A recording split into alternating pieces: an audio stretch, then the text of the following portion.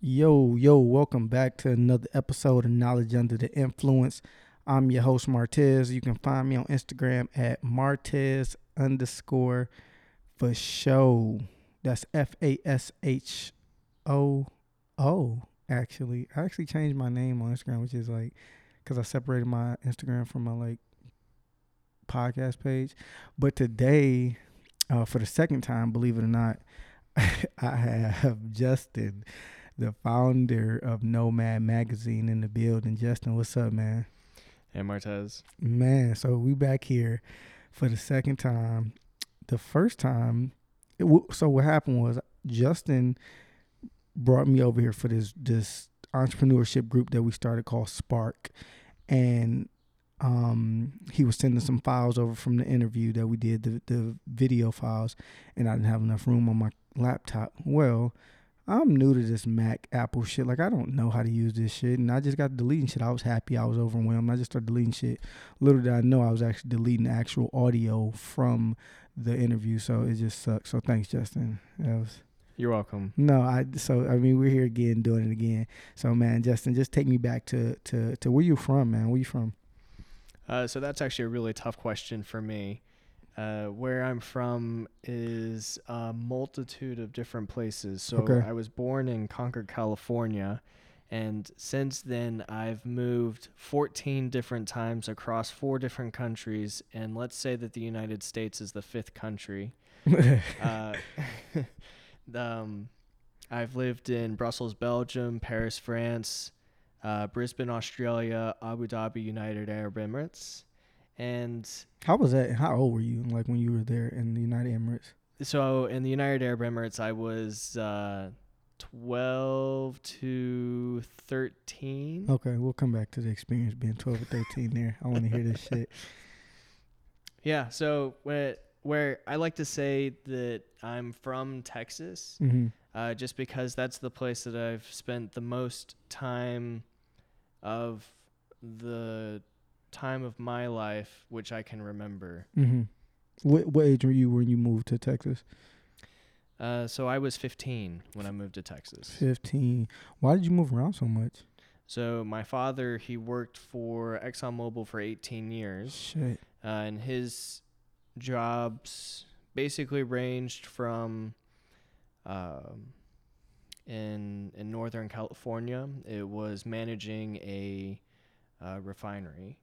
So that's the reason why I was born in Concord, California, to actually managing the Eastern Hemisphere oil exports. So anything that was exported in the Eastern Hemisphere of the globe, he actually had a hand on. So your pop sound like he real important to Exxon. Like, what would be his for that long, what was his job title? It ranged every 2 years. What was the highest he got in the company? So with ExxonMobil, they don't rank it based on job titles. So Okay. they don't. They have titles like director and executive president and executive vice president or something like that. But the way that people actually describe it is based on a numeric kind of integer.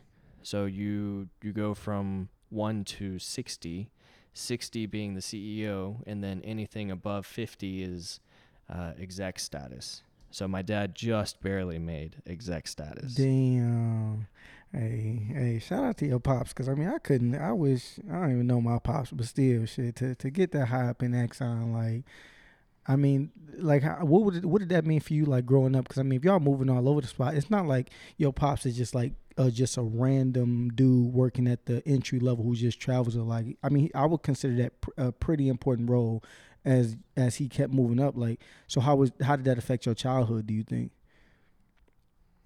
So, because you can't make friends. Like, you make friends, and then you move, and then you try to learn the language and the culture, and then you move, and so, like, how did that affect you? For me, it was actually just a normal part of life. Yeah. So whenever anybody talks about my childhood, all I can think about it in terms of my childhood is that it was just regular life. Right. It was normal life, like your childhood was normal life. So moving around every 2 to 3 years and having friends move every year was just a normal fact of life. At the beginning of the school year, I'd make new friends, and then at the end of the school year, it was basically a Russian roulette to see who was moving. Oh yeah, I mean, because I mean, yeah, if you're doing that much traveling, it's just like being like a army brat. Like some people are living with their parents, and their parents are higher ups in companies, and they're moving just as much as you're moving. They're traveling. If their parents are in the army or in the military, they're traveling. So you might encounter those same type of kids that are growing up and are accustomed to this lifestyle.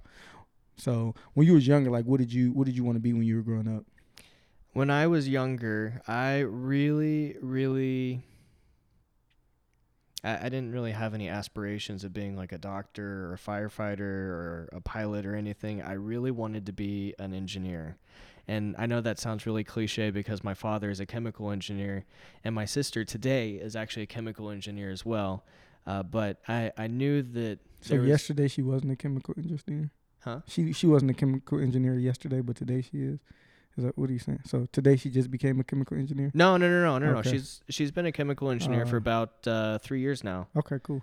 Yeah, so she got her degree about the same time that I did. She graduated from Washington University of St. Louis. How the hell did you get University of Michigan out of any of that? Like, Yeah, I know. I'm sorry.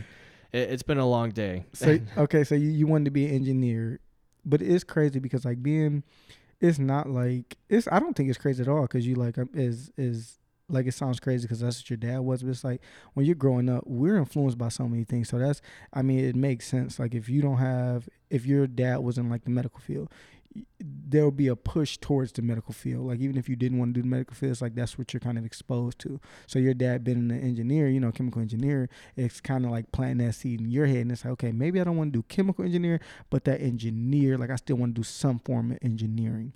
Yes. So yeah, so it's just crazy like being a kid and like how much you're influenced by like people around you. Hold on one second, Martez. The train's about to pass. That's okay. I can't even hear the train.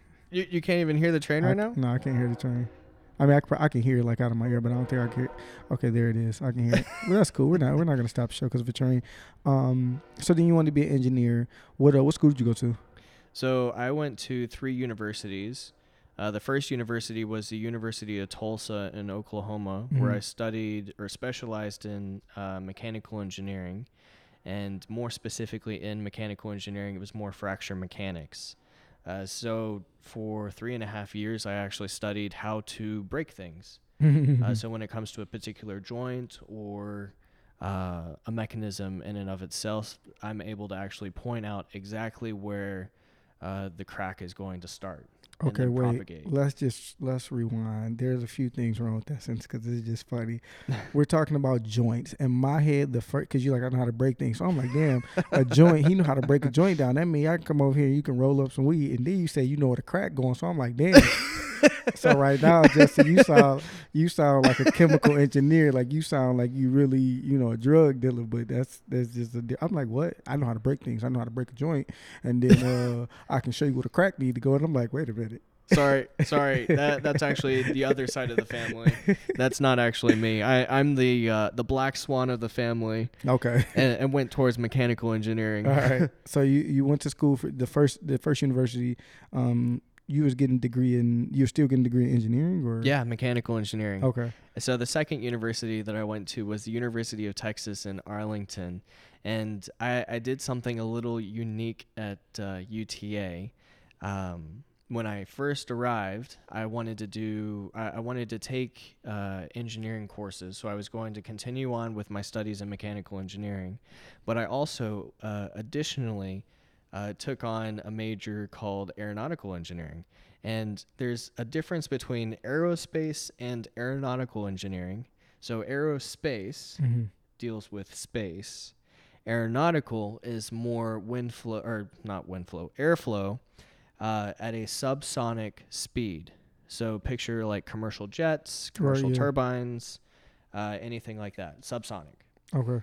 And then midway through the time that I was actually at UTA, the physics professor actually convinced me to take on physics as well. So not only was I doing mechanical engineering, aeronautical engineering, but I was also doing physics Mm. as a third major. So I was triple majoring at UTA. That shit crazy. A major and a minor was too damn much for me in college. Like, I think to have a triple major, it's like, I think your social life kind of changes. But I mean, like, it's kind of weird because it's kind of congruent. Like, if you're like used to like moving around like your whole life, it's like, what type of social life do you necessarily need? Like, you need to have that discipline and shit in order to like pursue anything in like the medical field or to be an engineer. Like, you have to really crack down and be disciplined. Like, your social life had to suck. I mean, you probably had friends and shit, but you had to be disciplined. So during the time that I was actually at UTA, while I was triple majoring, I not only started my fraternity chapter, Kappa Alpha Order, but I actually became the president of Kappa Alpha Order during the time that I was there. So not only was I running a chapter, but I was also taking just these absurd amount of credits to actually complete 3 degrees. Yeah, I mean, it's crazy because like even in college, like you can only, I think at Eastern, like you can only take up to like 19 credit hours. So how many fucking credit hours are you taking if you 3 degrees? Like, so at UTA, I was actually taking 18 credit hours on a per semester basis. okay. And the crazy so let's move on to the third university. The third university that I went to was Mercer University. Okay. And the reason why I transferred from UTA over to Mercer University was because I actually failed out of my engineering school. And so they told me you can either start taking business classes and get a business degree, or you can leave. And I was like, okay, sayonara. How the fuck did you like? You just wasn't focused, or like what was you? You were doing that crack. That's what it was. What happened? So I remember I started the fraternity chapter. Yeah. So my social life actually took more of a precedent because I was seeing it fail. And once I was seeing it fail, I started taking on more of a leadership position. And so this team-based activity started to really take a focus on my life. Right. Yeah. So I saw my fraternity brothers, and it was about 15 to 20 of them. And the chapter was actually financially failing. And so nationals came in and they said, you need to either turn this around in the next semester or so, or we're going to have to shut it down. And I was like, oh, okay, fine. So I'm going to do everything that I possibly can to make sure that these 14 guys they just don't lose the work that they actually put into it. So on top of doing that, you also had to like make sure they were like academically inclined to stay on the fraternity to make it an active line to keep going. Yeah. So or like to bring more members and right. So Kappa Alpha Order actually has the highest GPA across the nation. It's around 3.111 is the national average. Damn, I thought you were about 3.14. I'm like, that's pi, motherfucker. I know pi when I hear pi. All right, so you got to your third university. I flunked out of your second university. So the third university was Mercer University, and they didn't have aeronautical engineering, and I didn't want to take any more physics classes. My mind was already bent to hell from the last physics classes that I was taking. So I only majored in mechanical engineering, but I started taking business classes at Mercer University, and I started working with this graduate level professor as an undergrad. And because I was actually working with this graduate level professor, I started taking classes at 2 different campuses. So there was the main campus where I was taking undergrad classes, and then there was the graduate level classes at a completely separate campus that I was also taking. But the two weren't linked, but they would count towards the overall curriculum. Like if you were taking 19 at one and 3 at the other one, like you was taking 21 credits. They didn't know? That's correct. So the registrar actually called me and they said, I think that someone is spoofing your identity because you're not only are you taking too many credits, but you're taking credits at 2 different campuses. By the way, they're an hour and a half apart. So you're telling me that you're actually driving an hour and a half to go to this other campus. You were driving every week. What? Yes. Damn, you wanted it that bad? I wanted it that bad. And the graduate level professor, the experience that I was getting with this graduate level professor, the business that we were actually working on was with 2 inventors. The first inventor, he actually developed a shotgun shell company called Polywad in southern Georgia. And then the second inventor is actually a homegrown chemist. Mm-hmm. And he didn't graduate from high school. Oh, shit. Yeah, so he had a 9th grade education, and he developed this platelet compound that actually puts out fires. Not only does it put out fires, it actually keeps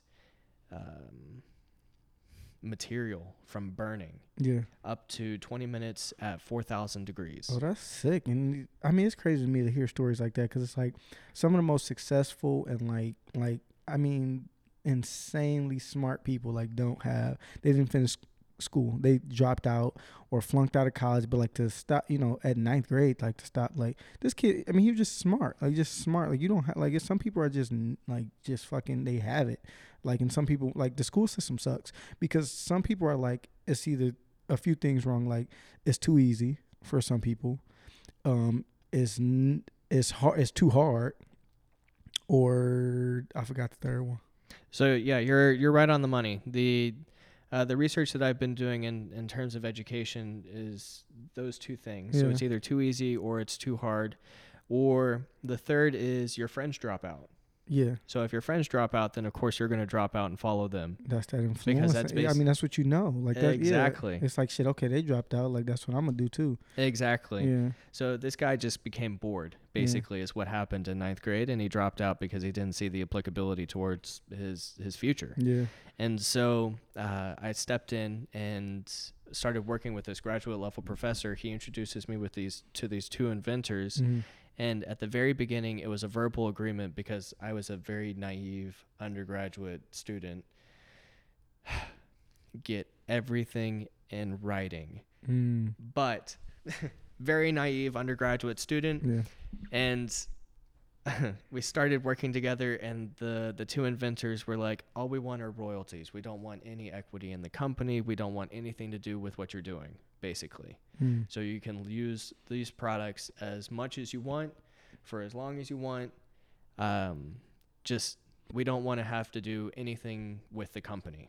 And I was like, great. Sounds good. Mm-hmm. So I started developing this product. I basically cobbled together a PVC pipe with some hairspray and created a potato cannon to actually show off to firefighters. And the way that I would actually pitch this chemical compound to firefighters is I would dunk my hand into the compound, and then I would try and burn it with a fuel-fed blowtorch for the 10 minutes that I was speaking to these firefighters. Man, that's insane. That's some shit only a white person do. That's just like me saying, you know what? I can't swim, but I'm about to try to prove that I can hold my breath underwater for 10 minutes. I'm not. No, white people, why do y'all come up with some crazy shit? Well, I tested it thoroughly by taking pieces of wood and basically dunking it in this compound. And then a piece of wood is not your arm. No, I know. So I basically timed it and came up with how long it was going to take at a specified distance for the piece of wood to actually get burnt. Mm-hmm.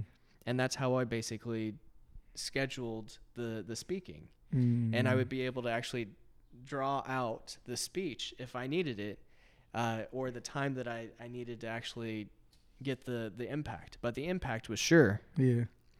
And so a bunch of firefighters, they actually came up to me afterwards, and they're like, okay, so we want to do a test. We want to actually do a field test to see what actually happens.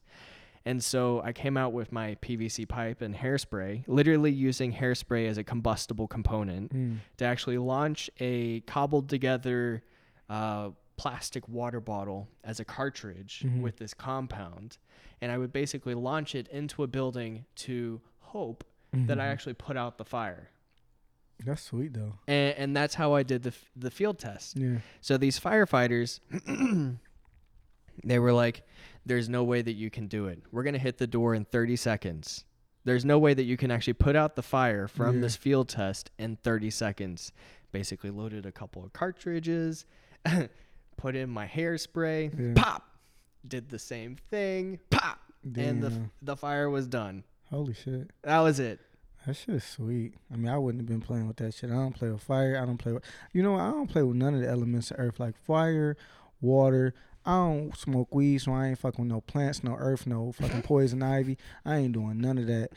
I don't even fuck with wind. Like, if it's a tornado warning, I am in the house under the fucking bed. I know how to drill's wit in fucking elementary. I'm not playing with none of that shit. And you playing with all of that shit. You can flirt with death if you want to, motherfucker. I'll be over here doing my podcast later on, though. It's okay. I'm a cat. I've got 9 lives, and I've already burned through 4 of them. All right, you a white. You ain't no black cat, because black cats, fuck that. Some bad shit happened with a black cat cross your path. So fuck all that. Listen, man. All right, so you out of college. Cool. You end up getting your degree, man. It's crazy to go through fucking 3. I hated one school. Shit, if I had have flunked out, I'd been like, fuck. I remember I got on probation the first time, and I was like, oh, really? I'm on probation? How many more strikes I get? And I was like, fuck that. I was damn near done with college. I was only on academic probation that one semester, and I'm like, oh, yeah, this is it. The fuck y'all. What's wrong with 1.9? I did it in high school, and y'all accepted me with a 1.9 GPA, but I can't bring that same energy here. Fuck y'all. So I was almost out, but then I see my friends weren't doing the opposite. They weren't flunking out of college. So I wasn't going to be that loser friend that flunk out. Fuck that. All my friends was like, excelling in school, and they were partying. I wasn't even partying. So I'm like, fuck it. I can't flunk out. Like, what's my excuse? I'm not even going to parties and I'm at a 1.9. They're going to parties and shit, and their grade point average is still better than mine. So, yeah. So, I mean, I end up having to turn my whole GPA around, because I'm like, okay, I've seen this shit before. I did this shit in high school. Like, I graduated high school probably with like a 2.3. Like, my first semester ending of high school, I had a 1.8. So by the end of the second semester, I had like kicked it up a notch and graduated like a 2.3. Like, but it took a lot. And my friends were not flunking out of college, so I wasn't about to do it. Although I did. When you friends with somebody, your friends, like, let's say you guys, when you first get to college, you want to take all the same fucking classes. Everybody wants to take the same classes, stick together. Before I knew it, I was a fucking political science major. Like, that's how many courses. Like, I took like so many courses towards it because I'm like trying to stay with my friend. That's actually there's a firm statistic that actually talks about freshmen who change majors halfway through their first year. It's 80%. Yeah. So 80% of freshman students actually change their major in the first year, and then of those 80, another 60 change their major again. See, I didn't do that. I was just going, like I said, we were just taking some of the same classes. Like, one of my friends, she was going to school for political science, and she ended up changing to like sports management or something. But like, that was my only friend at the time in college. So shit, I'm like, fuck, she take this class, I take this class. But the main reason for these changes is because you take the classes that your friends are taking, and you meet them during freshman orientation. You meet them at like a low point in your life. You meet them when you're scrambling to get your fucking financial aid together. You're trying to figure out if you want to be on campus or not. You don't really have friends. You don't really like the fucking group chants about, how you feel and what group you're part of, and the fucking pep rally ass chant. And you're just like, fuck it, I'm doing whatever they're doing because this is what I'm comfortable with. So I think that's where I actually had an advantage in moving throughout my childhood. Exactly, that's what I'm saying. Like, so I showed up at college and I had all of that taken care of by day one. Yeah, see, I didn't. So then I eventually was like, okay, wait a minute, motherfucker, I don't want to do none of this shit. So then by the time I was my junior year, it really ended up being my sophomore year because it has set me back. Because I was doing all my gen eds, but I also was taking some classes that I necessarily didn't need to take. But it was just like, oh, you take that, I'll take that. Oh, you take this, I'll take this. And then it was like, okay, motherfucker, you get into your 300 level classes, and I'm not even interested in this shit. So then I had to make that transition. But man, you got a lot going on, man. What are you like most excited about in your life today? So today I'm really excited not only for the entrepreneurial meetups that we're actually doing on a month-to-month basis called Spark, but I'm also I'm extremely excited about NOMAD. It's the magazine that I've been putting out. And I've been detailing entrepreneurs that are actually going through these founding stages. So the whole idea and the whole premise of the magazine is actually detailing entrepreneurs that are taking that first step. Not only are you may be struggling in terms of actually taking that first step, but you're not really sure how to go from point A to point B. And so what NOMAD does is we actually compile stories of entrepreneurs that have already faced kind of the same and similar issues that you may be facing today, and they can actually tell you what their first steps were to actually help you take your first steps. Right. So what made you start like a magazine though? Like, what made you start NOMAD the magazine? So the history behind Nomad is that when I graduated from college, I got to a job where it was product engineering, where basically I would commercialize products, take them from concept to production. And it was basically just this process of commercialization. Right. But trying to explain that to my family was a literal nightmare. So I would get phone calls basically on a day-to-day basis from relatives saying, and what is it that you're doing again? I heard all this stuff from your aunt, and it's not making sense. Tell me what you're doing again. And so I got sick and tired of actually trying to relay the information. Right, yeah. And so what I did is I put together this Christmas card, and it was Nomad, the magazine. And Nomad is actually a tribute to my father's ranch in Texas called Nomad's Nook. So if you remember at the beginning of the interview, I actually talked about how I moved around all those times. So Nomad's Nook is kind of a tribute to my family, saying you may be anywhere in the world, but you always have this one place to come back to called Nomad's Nook. So when I actually made the transition from the family magazine, or from this Christmas card, over to a professional magazine, where I was detailing entrepreneurs, I actually took Nomad into a metaphorical concept where Nomad, if you look at the definition in the Oxford Dictionary, it's this person that's constantly wandering, constantly shifting, and constantly searching. Well, Nomad, the entrepreneur, is this person that's constantly changing, constantly evolving, and constantly pivoting their idea to actually come up with that next best thing. Right, yeah. So Nomad, so the name was influenced by your dad's ranch. Why was your dad's ranch called Nomad's Nook, though?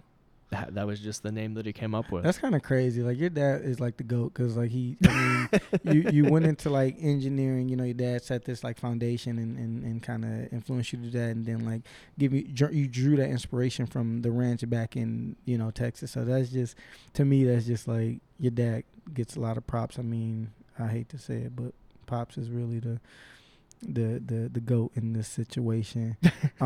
So Nomad, I mean, obviously the person's always wondering like what was like some of the, how long have you had Nomad the magazine? How long has it been around? So I started Nomad when I graduated, basically, which was May 14th of 2016. And I released the first issue on January of 2017, and then I released the next issue, which was still a Christmas card, of January 2018. And then I released the next issue, the third issue, which is the one that you've gotten to see, which is January of 2019. Okay. Man, I mean, that's just crazy, because I mean, like, to start a magazine, I mean, you were from putting it on like a Christmas postcard or whatever the case may be, to actually transition into making it Oh, no. It wasn't just a Christmas postcard. It was a 100-page, basically, publication showcasing all of my photography and articles that were actually written by me throughout the year. That's a big ass jump, though, from like getting like an engineering degree to like now putting out your own magazine. Like how did that process like even happen? Like, what was the starting point? Like, you just like, fuck it, I'm gonna just put out I mean, because it's one thing to, if it was like a little postcard, that'd be cool, but like to actually start a whole 100-page magazine, like that's like that pivoting point is just like, it just happened. Like, that's a lot. Yeah, so in 6-7 months from graduation to putting out your first copy. Yeah, so I basically just said, this is what I'm going to do, because I really, really wanted to not only have like a creative outlet, but I wanted to be able to influence and impact my cousins in a very targeted way. And so not only were the cousins actually impacted by the articles, but they're still influenced by what it is that I'm doing today. Right. But Nomad, in and of itself, the concept of what it is that Nomad is today, started when I was actually in college. So at the University of Tulsa in Oklahoma, I wasn't the most the brightest student on the block, I'll What? admit. But No way, not Justin. No, you had to be. I know I am a perfect little angel. Dude, no, I'm just saying, like, we're sitting in your fucking, in your apartment with all these fucking, it's just like knowledge all over this place, like, all these books. And like, anytime I ask you something, you're like, yeah, if you just look on bookshelf number 3 here next to and it's underneath, like, that book right there. And I'm like, dog, how do you even know? So all these books, it's like, yeah, if you want to get that book over there, I'm like, damn. Every time I say something, like, you got a book to reference it to, which is, I mean, that's good. So when I was in college, yeah, you have to actually get a degree. You have to go through a certain number of courses, right? Yeah. And then if you break down the courses are actually a very linear path. Mm-hmm. You go from point A to point B, and then you know a specific amount of knowledge. The only problem is that I am either ADHD or ADD, or I just can't keep my attention on that single linear path. So I continued to deviate. And so when I deviated from the path, I would always ask these questions of the professor, and the professor's like, oh yeah, I asked, I wrote about that in that thesis that I did like 26 years ago. And I'd be like, well, I'm more interested in that than I am with what we're talking about right now. Yeah. And he's like, no, we got to talk about this. And so I just got bored, and I would actually do poorly on my exams. Oh, yeah. So at the University of Texas in Arlington, when I was doing aeronautical engineering, not only was I actually taking these courses, I actually stopped studying for these exams because I was paying more attention, and I was actually reading these technical papers that were being released by NASA. So NASA actually came out with these experimental aircraft like the B-1 through the B-22 or something like that. But they were doing flight concepts and airflows of engines in wings. So they were trying to figure out if there was actually any capability of actually having an airplane with an engine in the wing that could actually rotate like a helicopter. What the fuck? Yeah. And you were interested in that shit? Yeah. Are you kidding me? I'm kidding. I'm not kidding. I'm dead ass. For over a decade, and by over a decade, I mean at the age of 12, I was actually trying to come up with concepts with my father for the flying car. How old are you now? 28. Yeah, over a decade. So I have a full notebook filled with engineering concepts and theorems in terms of how to come up with a flying car. Yeah. There was actually a company that a number of years ago, it was actually about 2 decades ago, called the Moeller Sky Car. The Moeller Sky Car. What the fuck is that? So the Moeller Sky Car was actually the concept or the idea for what a flying car could be. Oh, yeah. And the problem with it is a beautiful looking car. It is absolutely just beautiful. And I bet you that the concept would actually work today if there's enough computer power that's actually in the vehicle. But that was the issue, is that there wasn't something to keep the car stable. So what you see with aircraft today is that they have a dihedral formation on their wings. So they actually keep it stable. The center of gravity on the wing or on the fuselage of the aircraft actually keeps it centered. Oh, that sounds like a foreign language, adhesiveness of quadriplegic stuff. So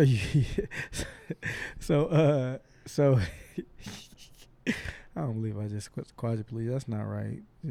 Just forgive me for Jeff's and so you got your magazine, but how did you start the magazine? Because a lot of people, I wouldn't know where the fuck to start for a magazine. Like I wouldn't me personally, not an actual magazine, maybe like an online magazine would be a little easier for me, but to actually start a magazine would be hard. Like, so how did you start a magazine? How did you start the magazine? So when I was actually doing the family magazine and I was basically just putting it together for my family, I set dates and said, I'm going to have this amount of content and I'm going to have this amount of photos, and then I'll actually start working on the layout and InDesign and actually start compiling everything to get to a print issue. So it was basically just goal setting and dates. So but it was mainly like getting that content and having the pictures, because once you have the content that's edited and you have the pictures, you can then take the next step, essentially. Yeah, so the first step was basically just content. What was it that I wanted to actually tell my family, and what kind of content did I actually want to share with them? So once I actually figured out what that was, then I just basically started writing. It was basically just a journaling exercise on a day-to-day basis to actually get the content that was necessary for the magazine. The interesting thing is that when I switched from this Christmas card over to the professional magazine, and I actually started saying, okay, so I want to release this many issues on a per year basis. That's when things actually started to get a whole lot more complicated. So I actually needed to start scheduling out content and actually staging the content, because not only was I actually wanting to professionally sell this magazine, Right. But I was also needing to actually stage the content for the next issue so that it was a continuous stream of information. So, I mean, I guess the interesting or the transition from, okay, this is my life, telling my family everything so they can keep up with me. At what point did you say, you know what, I'm going to transition out to reaching out to other entrepreneurs to have them share their story within my magazine? Because at one point, I mean, I guess it gets to a point where it's like, okay, I mean, you can only do so much, travel so much, and your family can only be so excited for what you're doing. So now, in order to take that next step, like, you transition to like bringing in other people. Like, what made you start bringing other people to share their stories? Yeah. So in the second issue, I started actually putting down my thoughts. Wait, so the first issue was just all you? That's all your life and all your stories and your traveling? So the first and second issue was all me. So it was all my photos, it was all my articles, it was all my writing. From your perspective, not because I know you said now you do like... Yeah, from my perspective. Okay, gotcha. So with the transition actually came when someone came to me and they're like, I really like the way that you actually start to kind of lay out these business prospects, and you lay out how it is that someone should actually start a business. You should actually write more on that. Right.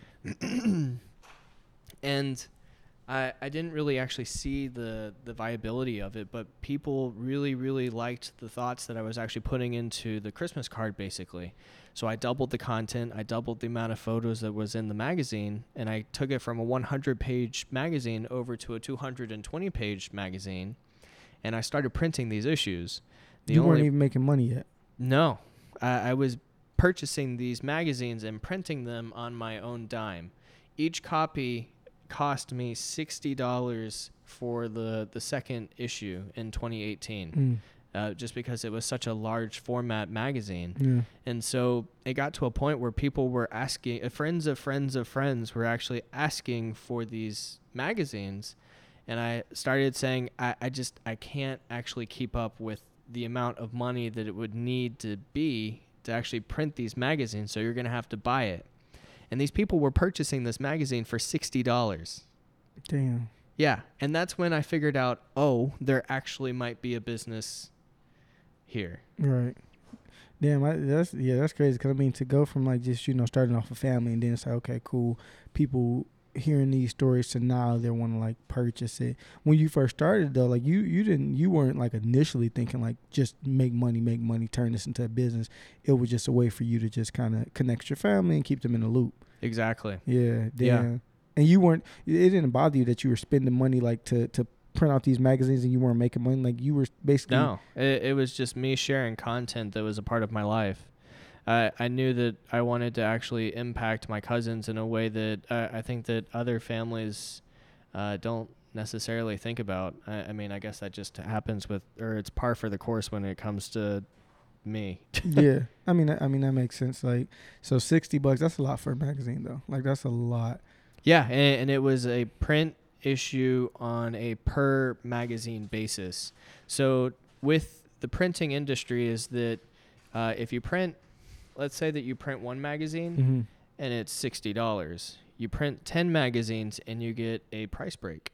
Gotcha. You print 100 magazines and you get another price break. And then you print 1,000 magazines and you get a huge price break. Right. But you didn't make it to that 1,000. No, of course not. And I had no idea how many people were actually going to purchase this magazine. So I was purchasing them on a one magazine basis. Oh, hell no. Yeah.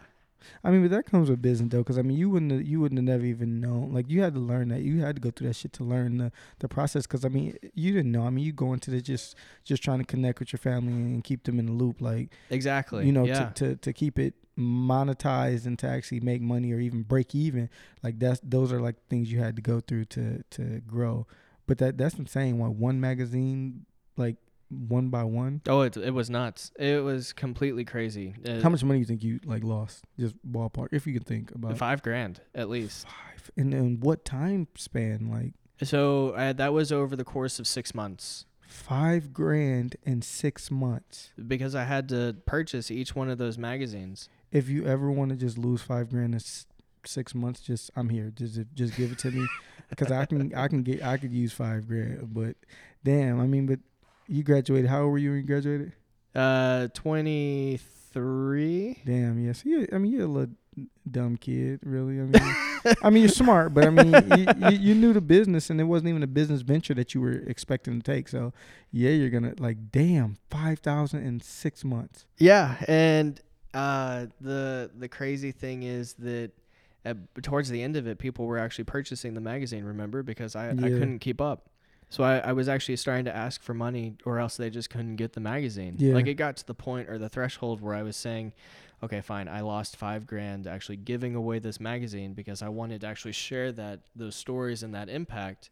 Now it's gotten to a point where I can't actually keep up. You have to take on the burden of actually purchasing this magazine, and I will ship it to you. Yeah, I mean, I like you were just showing me, and I didn't even notice the last time we did this interview. You were showing me that you use, what was that you used, the thing where like you keep everything organized, Zoomer or something, Zooler. What was the thing you just showed me on your computer? Oh, Trello.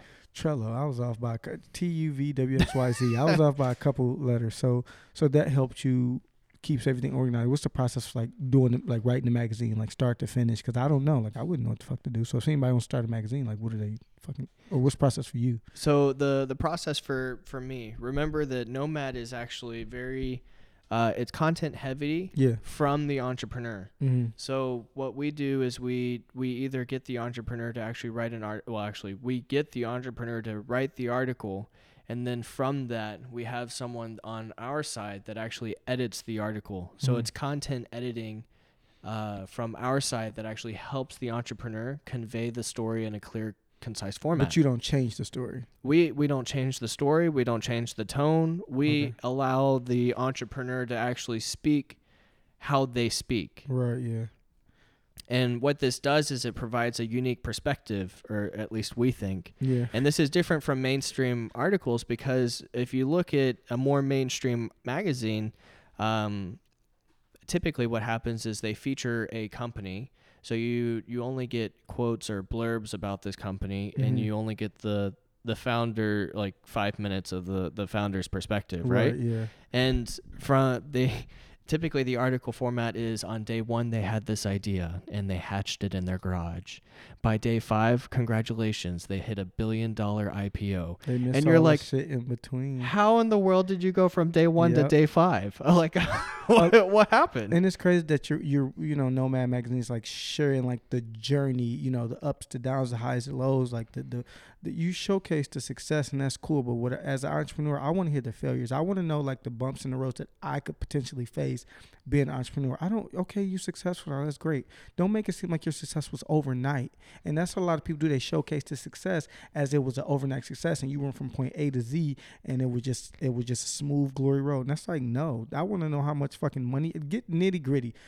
How much money you lose? Like, what are the pain points? Like, I want to know everything. Like, because I can potentially face this. So that's what's gonna motivate me, as an entrepreneur. And I'm sure it'll help other entrepreneurs if you hear like the real shit. I don't want to hear the overnight success.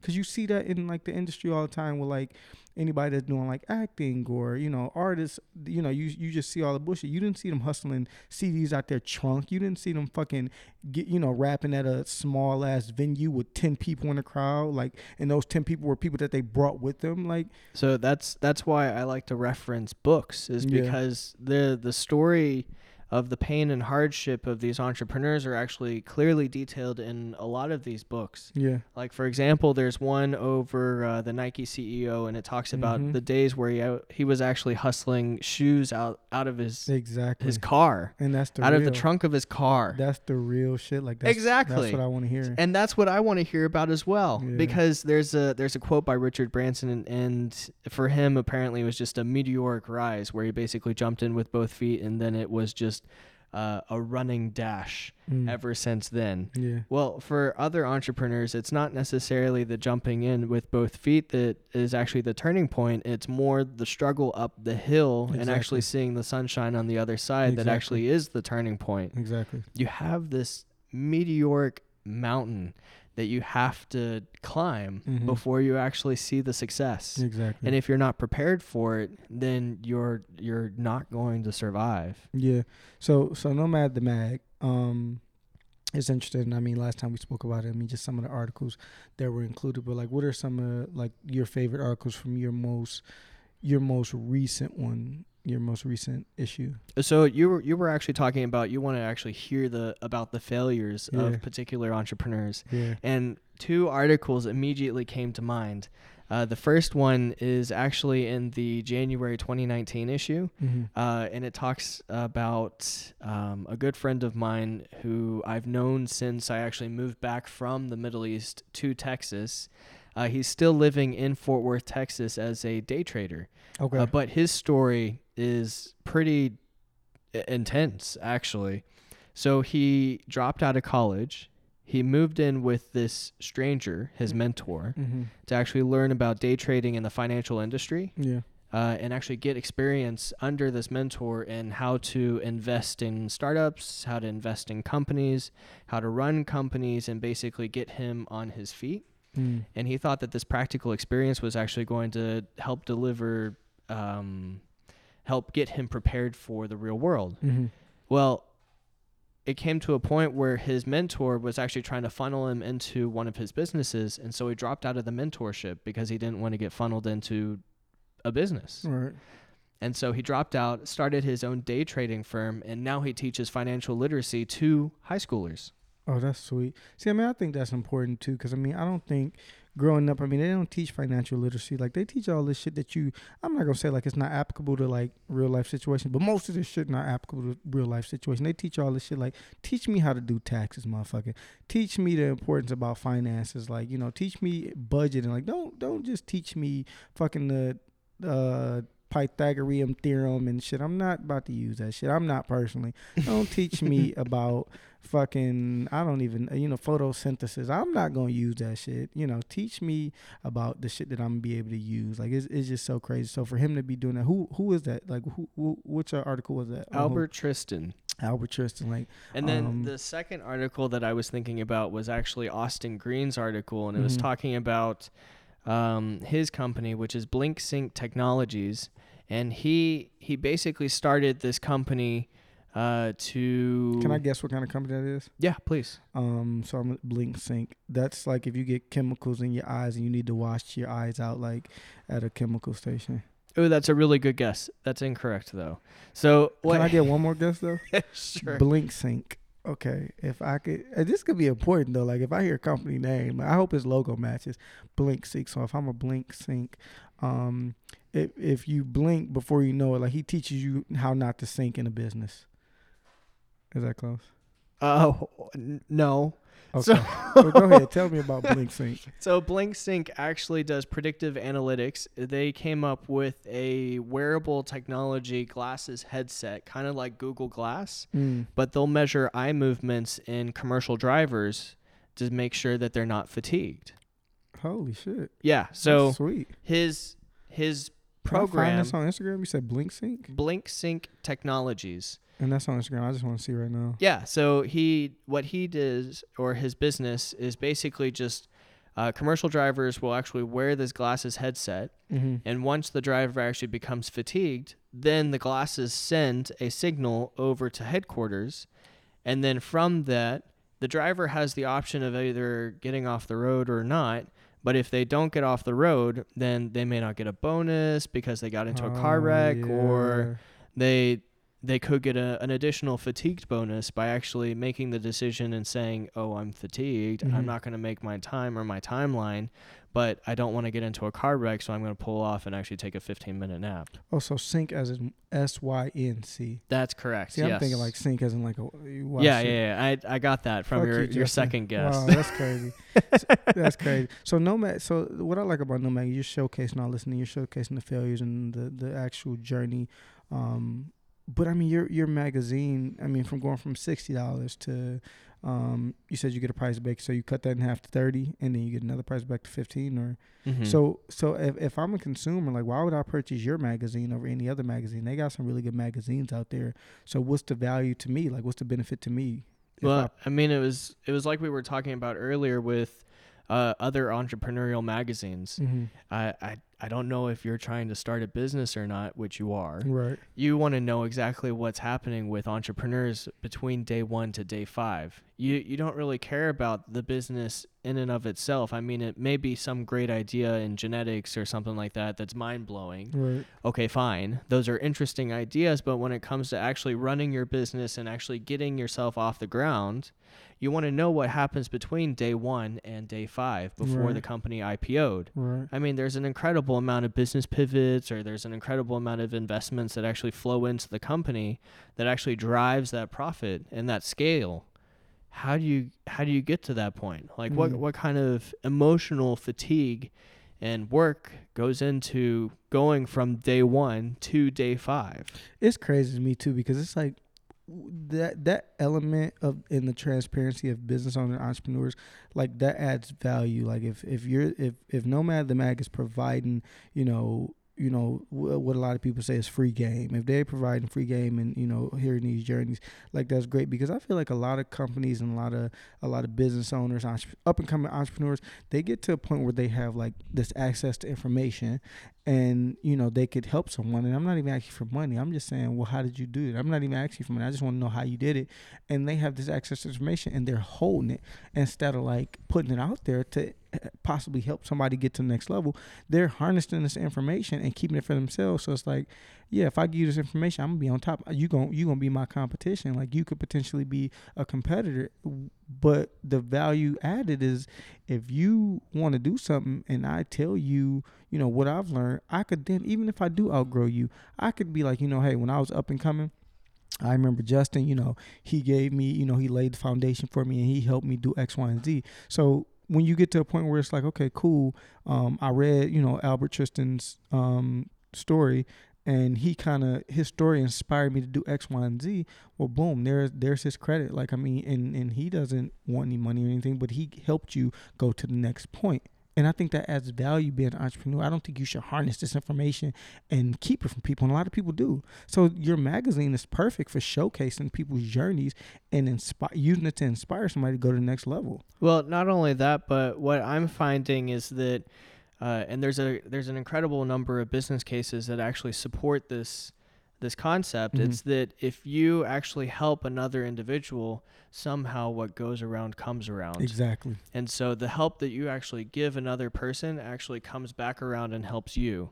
So I want to be successful, therefore I'll help you be successful. Yeah. And not only that, but what's interesting about the articles that are in Nomad is that the people who have actually read the articles want to get into contact with these entrepreneurs. And that's exactly what we're attempting to do. And I was going to say, like, that's another value added. Like, when I asked the question earlier, like, what value, like, why would I purchase the magazine? If you have, access to these people, and you're closely connected to them, and you start this entrepreneurship group where okay, cool, I might not need you to speak for me. I might need you to just put me in contact with them. And I was just talking to Nick about this earlier. Like, I just need you to just connect me. Hey, I know this guy. I really think you guys will connect well. Because, I mean, some people won't, like, respond to email, or some people won't, reach out if they don't know who you are. They don't know your credibility. But if you've already connected with them, you can say, hey, well, I know this other person. You guys share similar paths, similar story. He's at this point in his entrepreneurship career or journey, and this is where you are. I'm going to link you guys together. That's another value. Like, if you can continuously do that with the magazine, where even if you grow, it creates a culture and an environment where I have access to these other entrepreneurs, where I'm not losing, like, motivation, because it's like, okay, cool, I read the article, great, whatever. Ooh, now what's the next step? The next step could be to actually link them two together, or link a little community together and start growing, spark. So the idea is that you're immediately taking a person who you could have been cold calling, Right, and actually exactly. turn them into a warm lead. And so if you can actually make that cold call a warm lead, then you have an exponential percentage of success. And I rather I rather not, like I was telling you earlier, like, okay, some people that I reach out to and they may email me back, or they may not email me back, or they may give me a yes, but there's no follow through. That cold call part, like if you can eliminate that and get, you can eliminate that, then now it's okay, cool. Their barrier's a little broken, so now I have a better chance to respond and actually wanting to work with me, because it's not a cold caller. I don't know you, you're not just a stranger. Exactly. So yeah, so no, I like that about, if that you're building on that, and you're not just having a magazine. It's more than a magazine, it's a community. You also send out those every Friday, 5 things to think about. 5 things to think about. That's great, because I look and I'm like, damn. Who else? There's another. I listen to this podcast. Tim Ferriss. Yes. Tim Ferriss. He also does something like that. But he's like the only way. The only way you'll have access to this information if you subscribe to this. He's not putting it out on anything else. He's only putting it out, if you subscribe to that little, that newsletter. And it's like, that's great, because you can't get it anywhere else. It's not like he putting it on the website.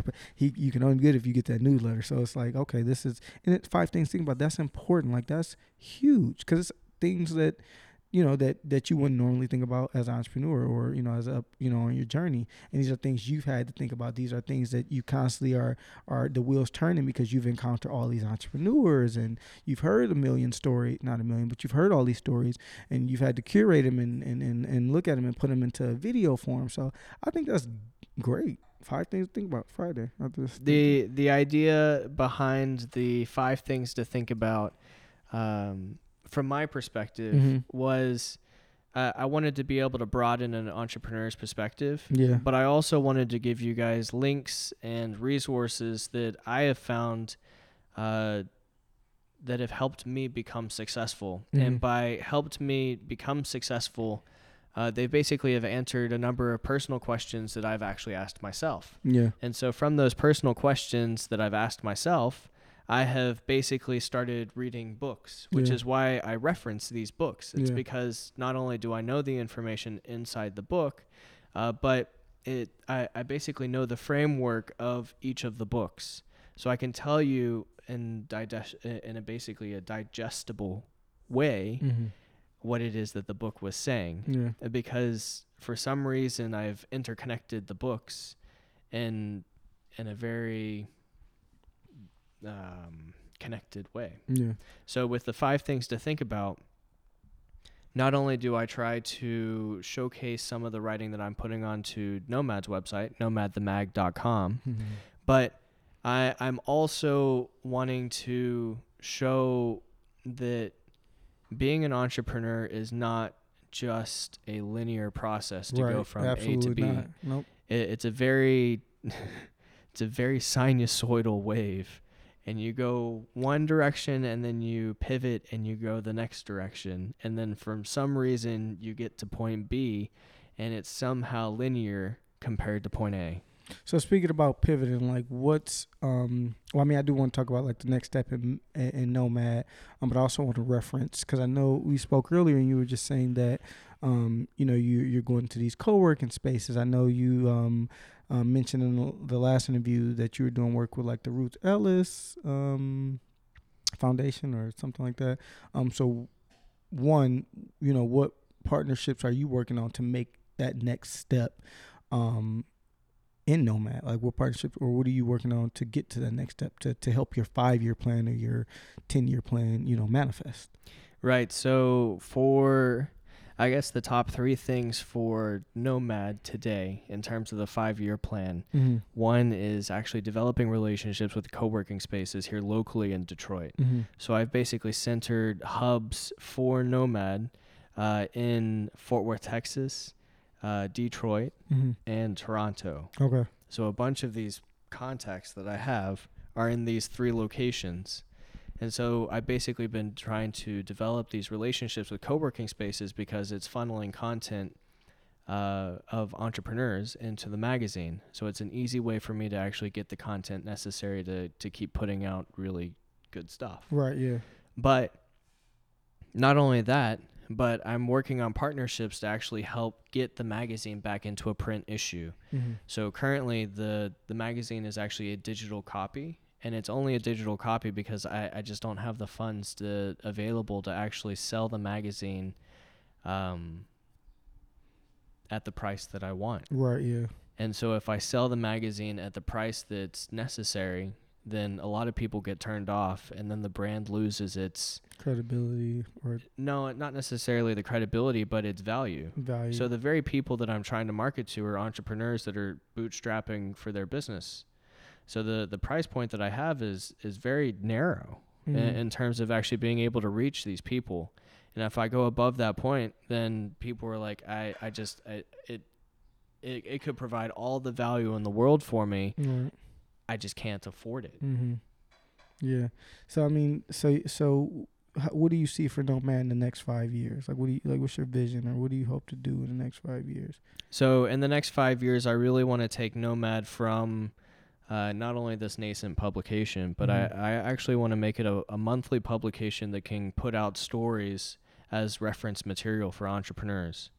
And so the idea is kind of like something that Sean McComb has actually been doing with his business. Sean Puffy Combs? No. Sean McComb is actually a guy that wrote a book called Overlay. Okay. And he talks about actually taking the first step towards starting your own business, right? So a person that actually has a 9-to-5 can start their own business, and they can take the first steps to actually start that business.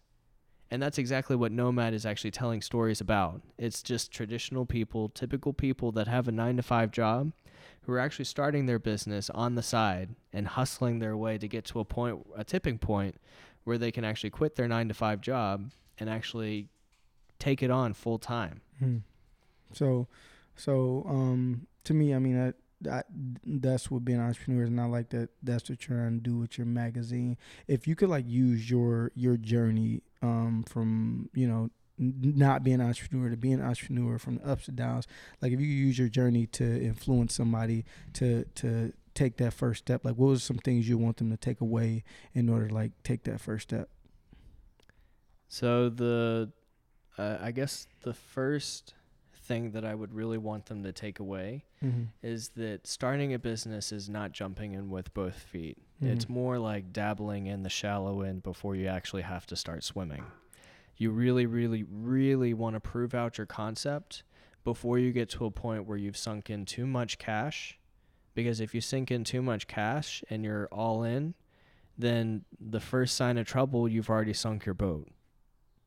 And you don't want to do that. Right. So what you do is you actually start in the shallow end. You prove out your concept very small, and you work your way up from that small concept into your profitable venture. Most likely, the first concept that you have is not going to be profitable, and that's okay. That's really okay. The second time, you basically pivot your business and you say, I don't really like that concept, or making cash is actually just going to be this way, and I have this idea. You check out the idea.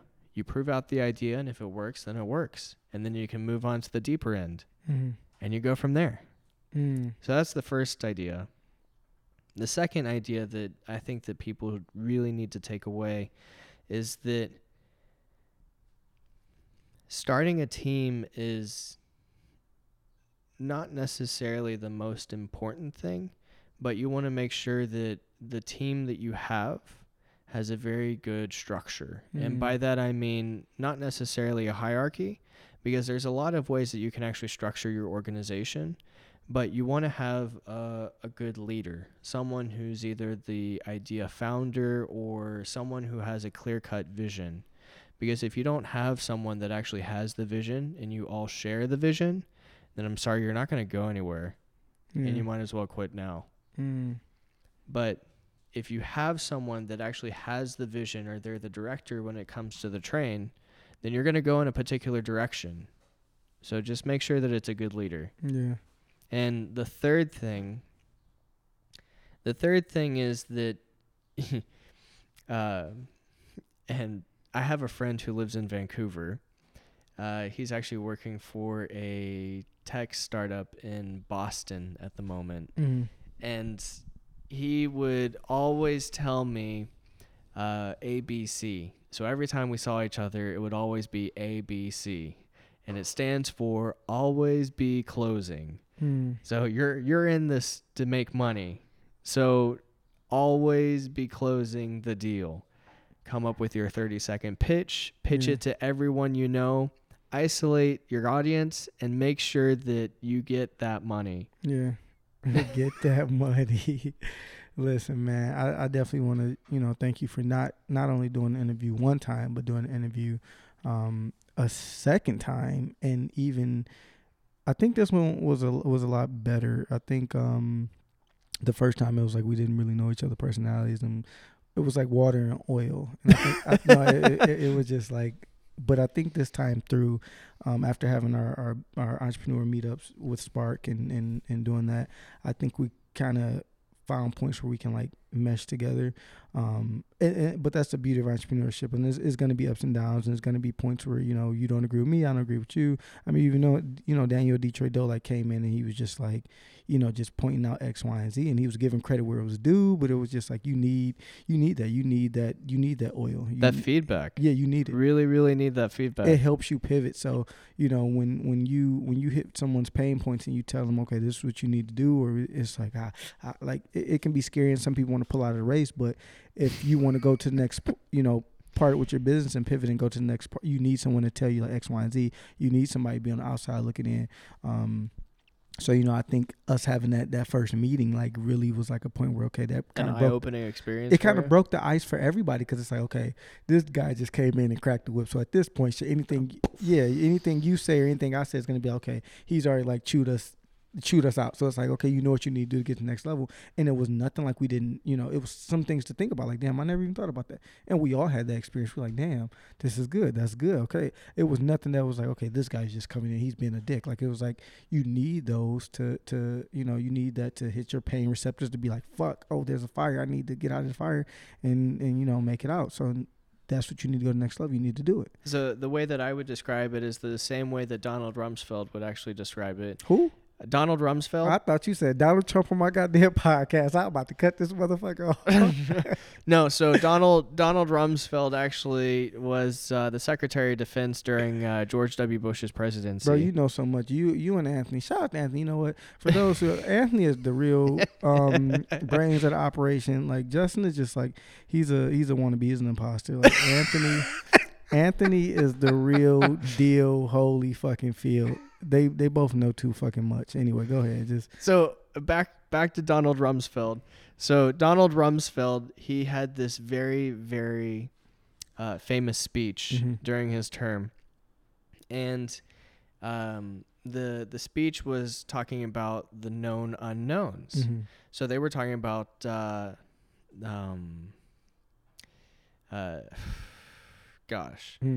it's warheads in Iraq. But it was weapons of mass destruction. So WMD. So are we talking? Okay, you said Donald Warren. That sounds like George W. Bush. Weapons of mass destruction. So there's Iraq. Donald Rumsfeld, who was the Secretary of Defense, and he was giving a speech to the press about WMD in Iraq. Okay. And so he was talking about known unknowns. So there are the known. Remember, the Secretary of Defense lives in the Pentagon, so the Pentagon has all the intelligence information. Yeah. So when it came to sharing that intelligence with the press was asking the question of, why haven't we found the WMDs in Iraq?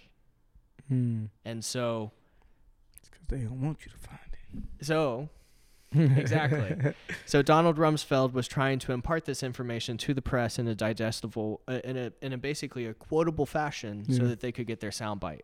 And so the way that he was actually sharing the information, and it's really interesting because I'm going through a series of books that's actually talking about not only how you actually share information, but the message in which you share it. So there's a book called The President's Message, and it talks about the writers and how they actually write these speeches for presidents to share it with the public, right? Yeah. And the tone in which they actually share it. Yeah. So Donald Trump has a different type of speech compared to George W. Bush or Bill Clinton.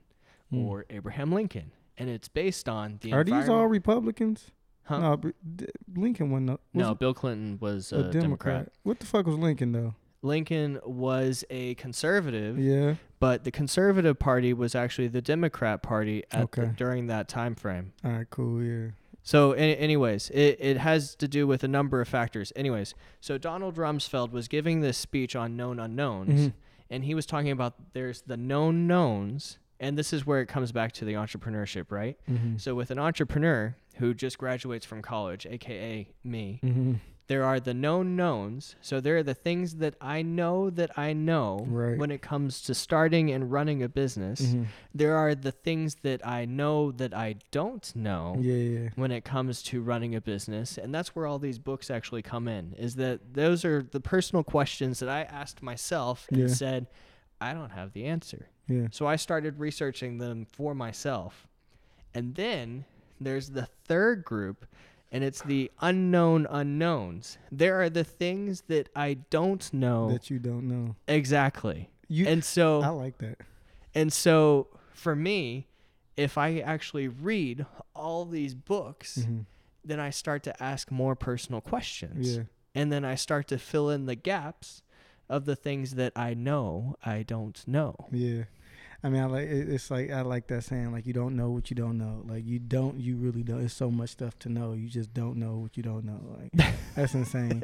But no, I mean, I definitely want to thank you for, like I said, doing an interview not once but twice, providing content and sharing your journey, of the Nomad Mag, to starting a entrepreneurship group, Spark, to fucking, using your journey to inspire others. Like, it's just insane. Where can people like find the magazine on social media, on the internet? Where can they find you if they want to reach out to get some fucking business advice and all that other good shit? Yeah, so I think that the best way to actually find me is through the Facebook page. So facebook.com/nomadthemag. On Instagram, we're Nomad the Mag. And then on Twitter, we're also Nomad the Mag. And then if you want to reach out to me personally, it's justin@nomadthemag.com. And the website is, and you guessed it, nomadthemag.com. Nomad the Mag, man. Justin, the founder of Nomad the Magazine. I just want to thank you for coming out, speaking on Knowledge Under the Influence. Once again, I'm your host, Martez. Recently, I just changed my Instagram. I separated my Instagram from, I made a personal page. So now my Instagram is still Martez_for show, but it's FASHOO. Because once I made that transition, they wouldn't let me just use one O because they was like, this name is already taken. I'm like, yeah, bitch, it's taken by me. So when I did that transition, so follow me on Instagram, Martez_for show with 2 O's. Thanks for listening, man, and stay tuned.